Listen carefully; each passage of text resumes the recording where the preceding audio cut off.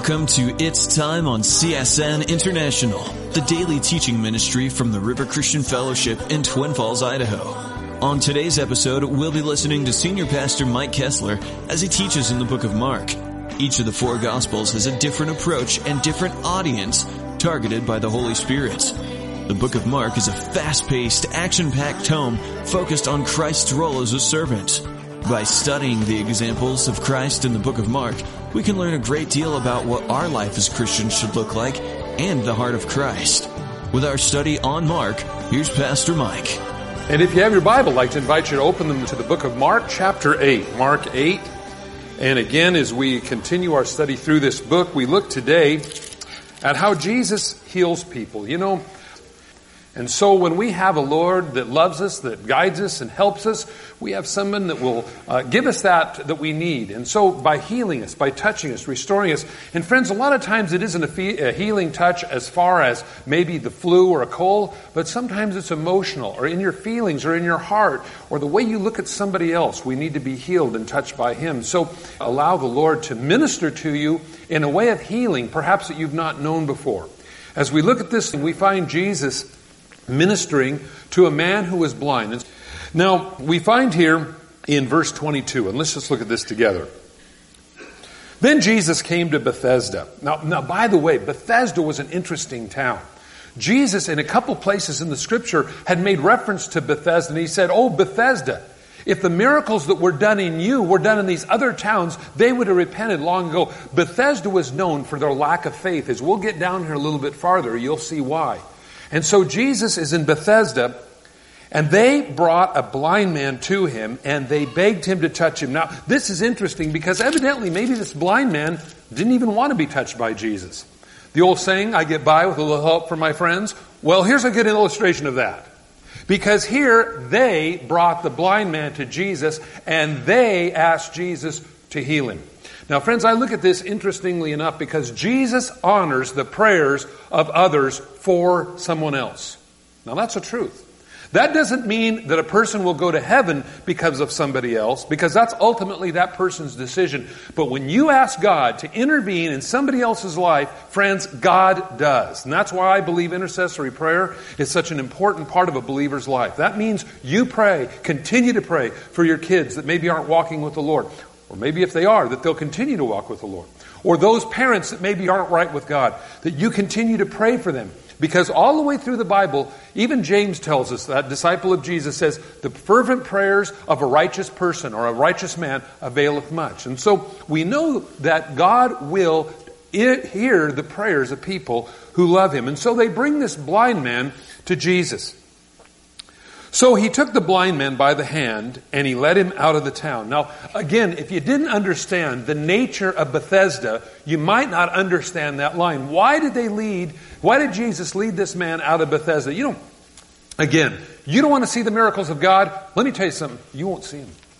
There are those people that even when Jesus would go about healing people, raising people from the dead, they still fought with the Spirit of God. And so Bethesda, again, if you look over at Luke, just write this down in your Bible, Luke 10:13, you'll find one of those verses about Jesus basically condemning Bethesda because of the way the town was and their lack of faith. And so He led him out of town by the hand, and when he had spit on his eyes, He put His hands on him, and He asked him if he saw anything. Now, Jesus spit on his eyes, kind of probably spit on his hands and then touched his eyes. Well, what do you see? Well, the blind man responds and says, he looked up and said, "I see men like trees walking." Whoa. What is that? This is the only instance that we find, and by the way, this is the only place that we find this story, and it was recorded by Mark, and it's the only place that we find in Scripture where Jesus' healing was progressive.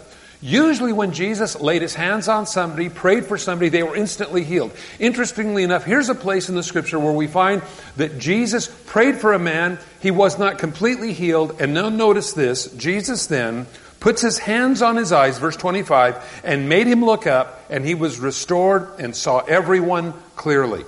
So it's noteworthy that Jesus here, by the way, didn't spit on his eyes again.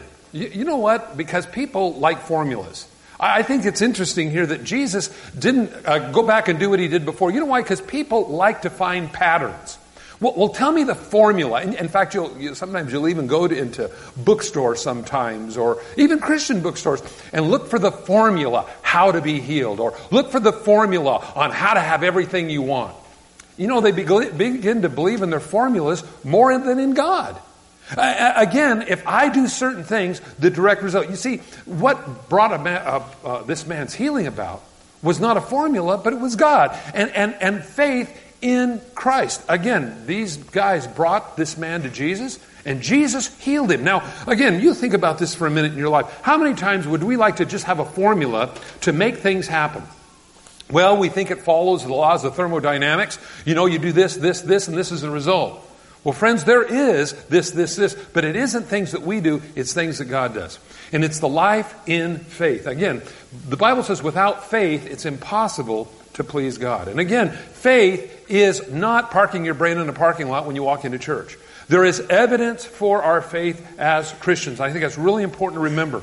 All the way through the Scriptures, you'll find different things that are stated, different places that are mentioned, different rivers, streams, cities, coinages, all these different things that are mentioned. And you know what? You can go to Israel today and find all these things. There's evidence for your faith. Not only can you see what God has done in your life, but you can see what God has done in the life of others. There's irrefutable evidence for faith. Again, friends, it isn't just saying, well, I believe it because that's just what I believe. I get a warm, fuzzy feeling.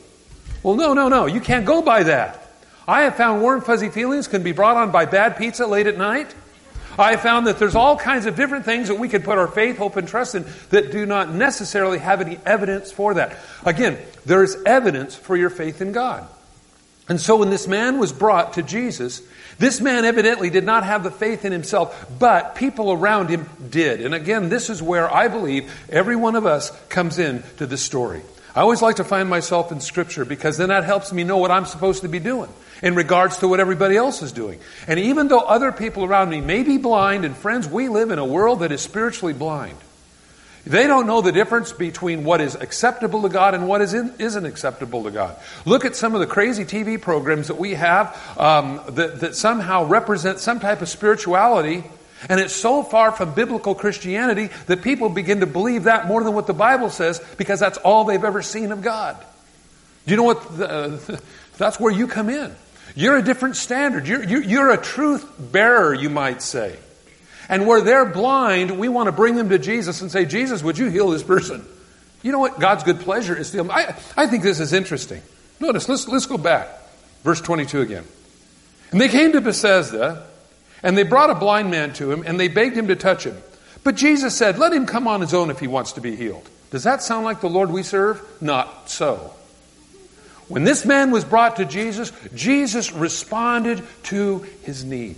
Friends, he honored those who had faith, even though perhaps this man who was blind did not have faith. Now again, I wonder oftentimes in our lives how often God calls upon you and me to have faith for somebody else. You might say, well, Mike, that's a pretty heavy burden to bear. Remember this, though. The Bible says any faith that you have in God, God's given it to you in the first place. I like that.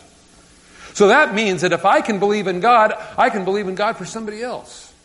And that's why we continue to pray for people that are blind and lost in their sinful condition. Because again, friends, unless God shines that light called conviction in our soul that causes us to say, Lord, I'm on the wrong road, we're going to stay on that wrong road. And you know, oftentimes it is brought by you. And I believe this, sincerely, that the reason why we're all here today is somebody prayed for us.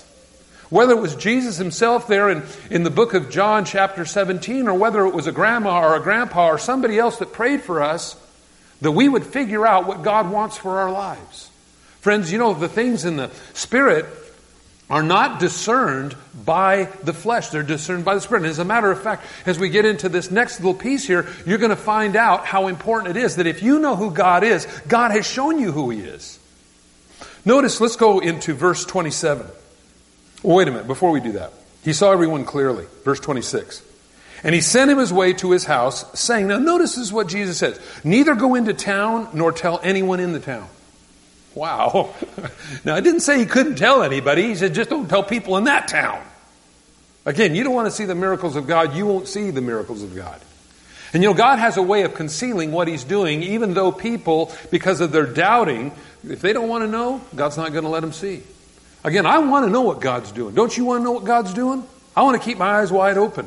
Again, we live in these days, and we as Christians, we're a little sensitive towards end time things. And we look at it as we go, wow, Lord, Matthew chapter 24, Luke 21 says these are the beginning of sorrows, and the Bible talks about pestilences, and we understand that.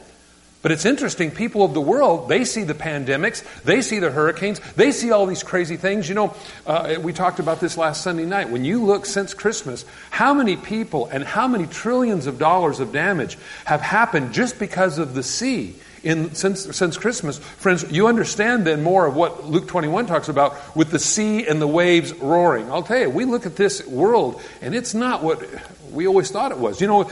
We've had things go on in our lives before. We've seen things happen, but not all at once, not all at the same time. And we as Christians look at this and we go, wow, Lord, looks like you might be coming back. See, to us as Christians, we can interpret the data. People that are not Christians can't. The world maybe doesn't want to see what's going on. They want to blame it on global warming or whatever. They were talking about this succession of hurricanes that they had back in 1915. Well, that wasn't brought on by global warming. What was it brought on by? Listen, we live in a world of cyclic phenomenon, but I'll tell you something. When you see it all happening at the same time, friends, Jesus said, look up, your redemption draws nigh. This world is in a constant state of de-evolution ever since man sinned in the garden. We saw a rapid acceleration of that after the flood, and that's why you see the crazy weather patterns that we see around the world. The Bible says that Lot pitched his tent towards Sodom and Gomorrah. Some of you remember the story in Genesis. It says it was like a well-watered garden, like the Lord's garden, it says. But by the time of King David, it was a desert. We see this broadening change in our ecosystem ever since the fall of man. Oh, I'm not saying that man, maybe 21st century man, isn't increasing it and hurrying it along.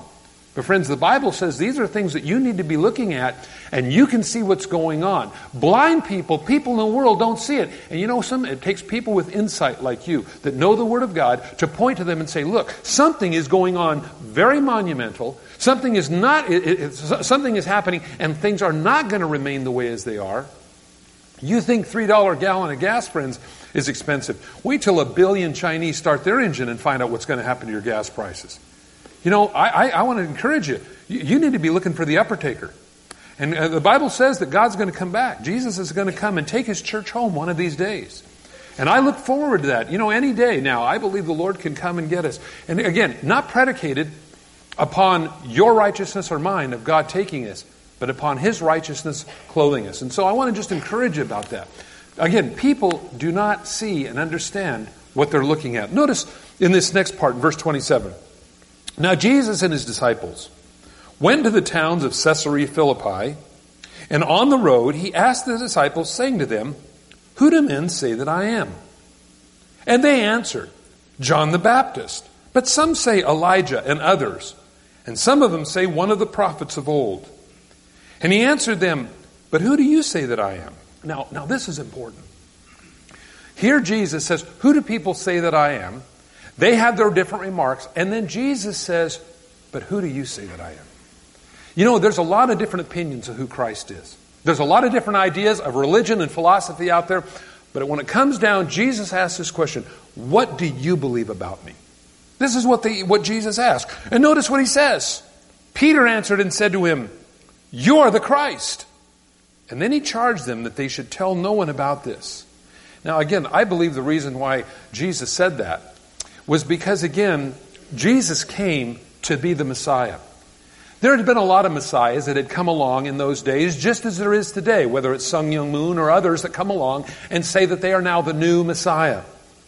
But you know what? Jesus said, don't tell anyone about this, not forever, just for now, because Jesus was going to make proof of His Messiahship. And here's the reason why and how He was going to do it.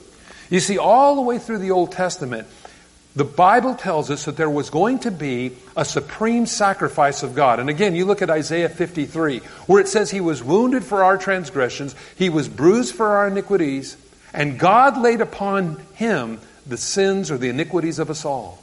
Now again, Jesus said, I am the Messiah, But don't tell anybody until I own up and prove up to what I am. There's a lot of people that come along and make claims. But very few people are ever willing to die for their claims. You see, Jesus is the one that came along and he said, listen, I'll show and prove to everyone who I am. So he charged the disciples not to say anything. And he began to teach them that the Son of Man must suffer many things and be rejected of the elders and the chief priests and the scribes and be killed, and after this 3 days rise again. And he spoke this word openly, and Peter took him aside and began to rebuke him.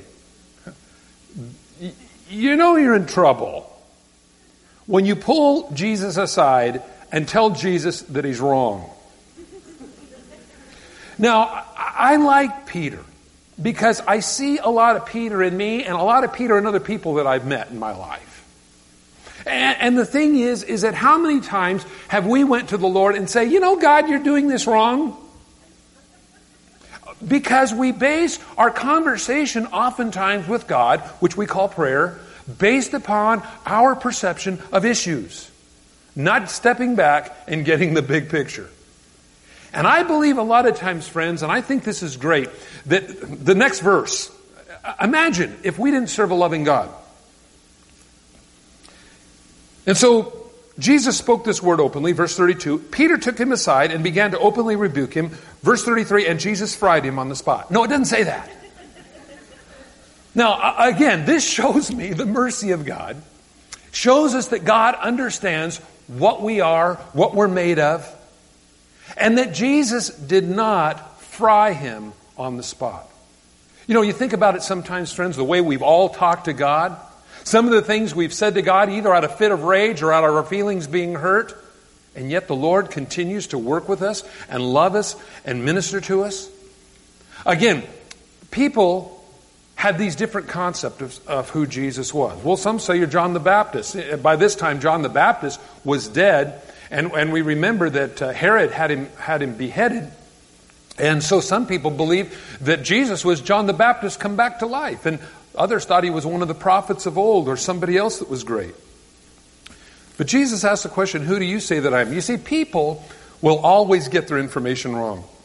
That's why you're obligated by God's Word to know what you believe and the reason why you believe it. And that's why you need to be reading the Bible on your own.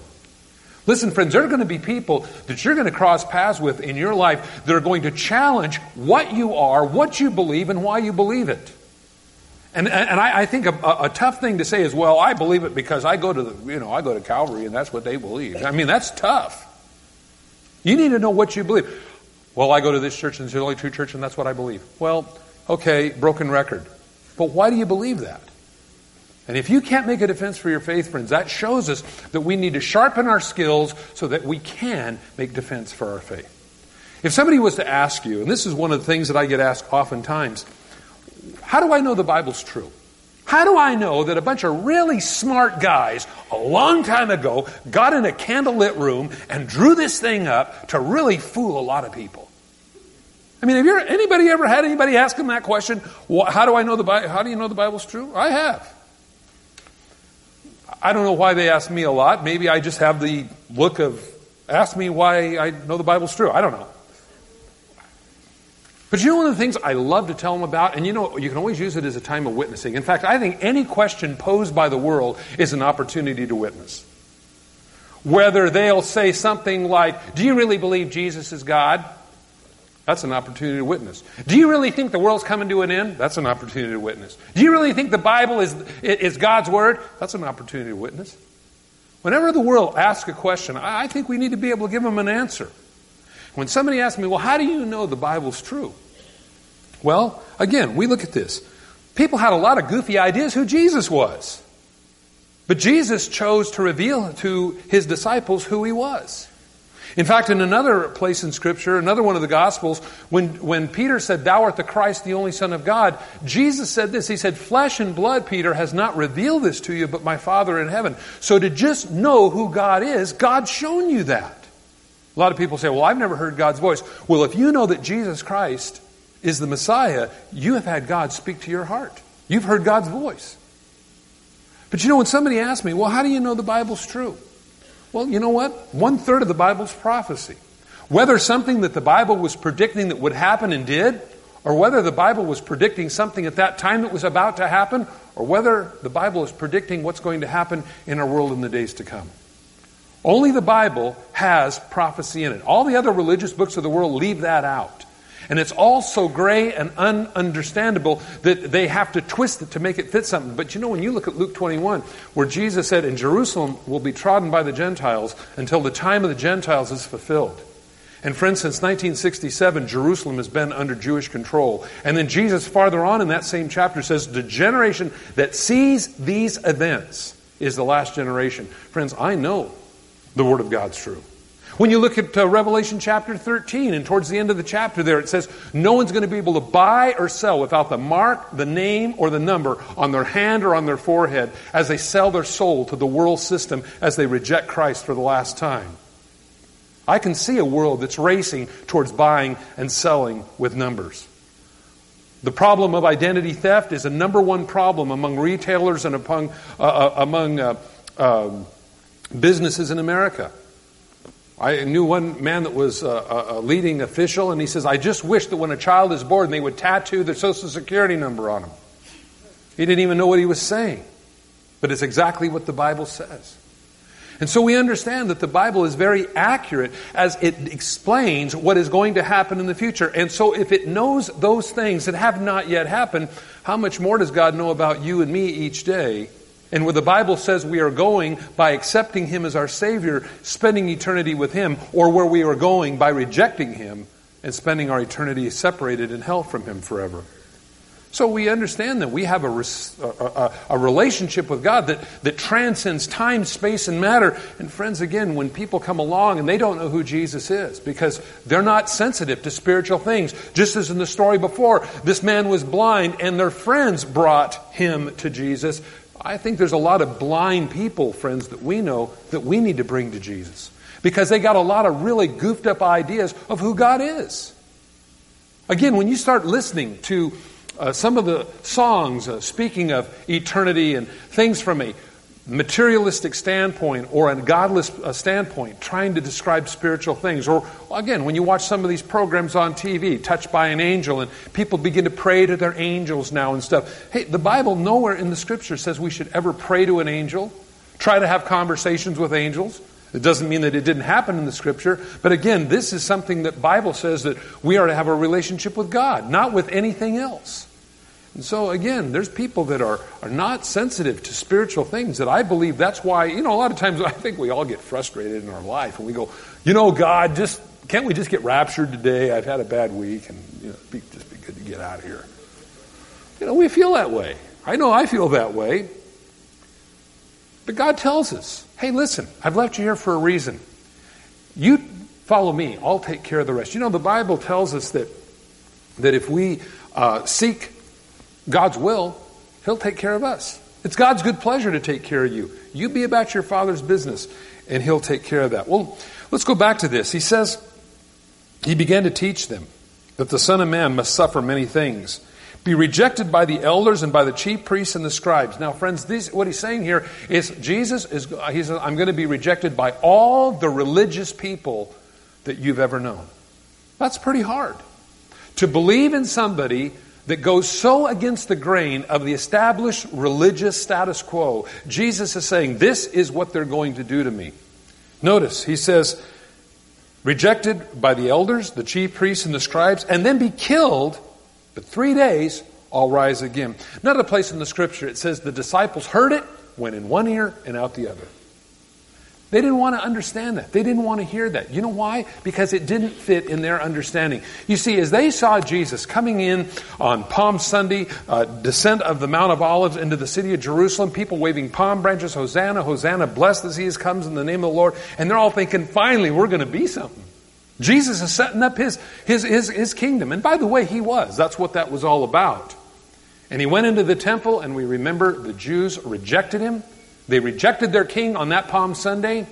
They crucified Him about a week later. And again, He fulfilled what the Bible says that they would do to Him.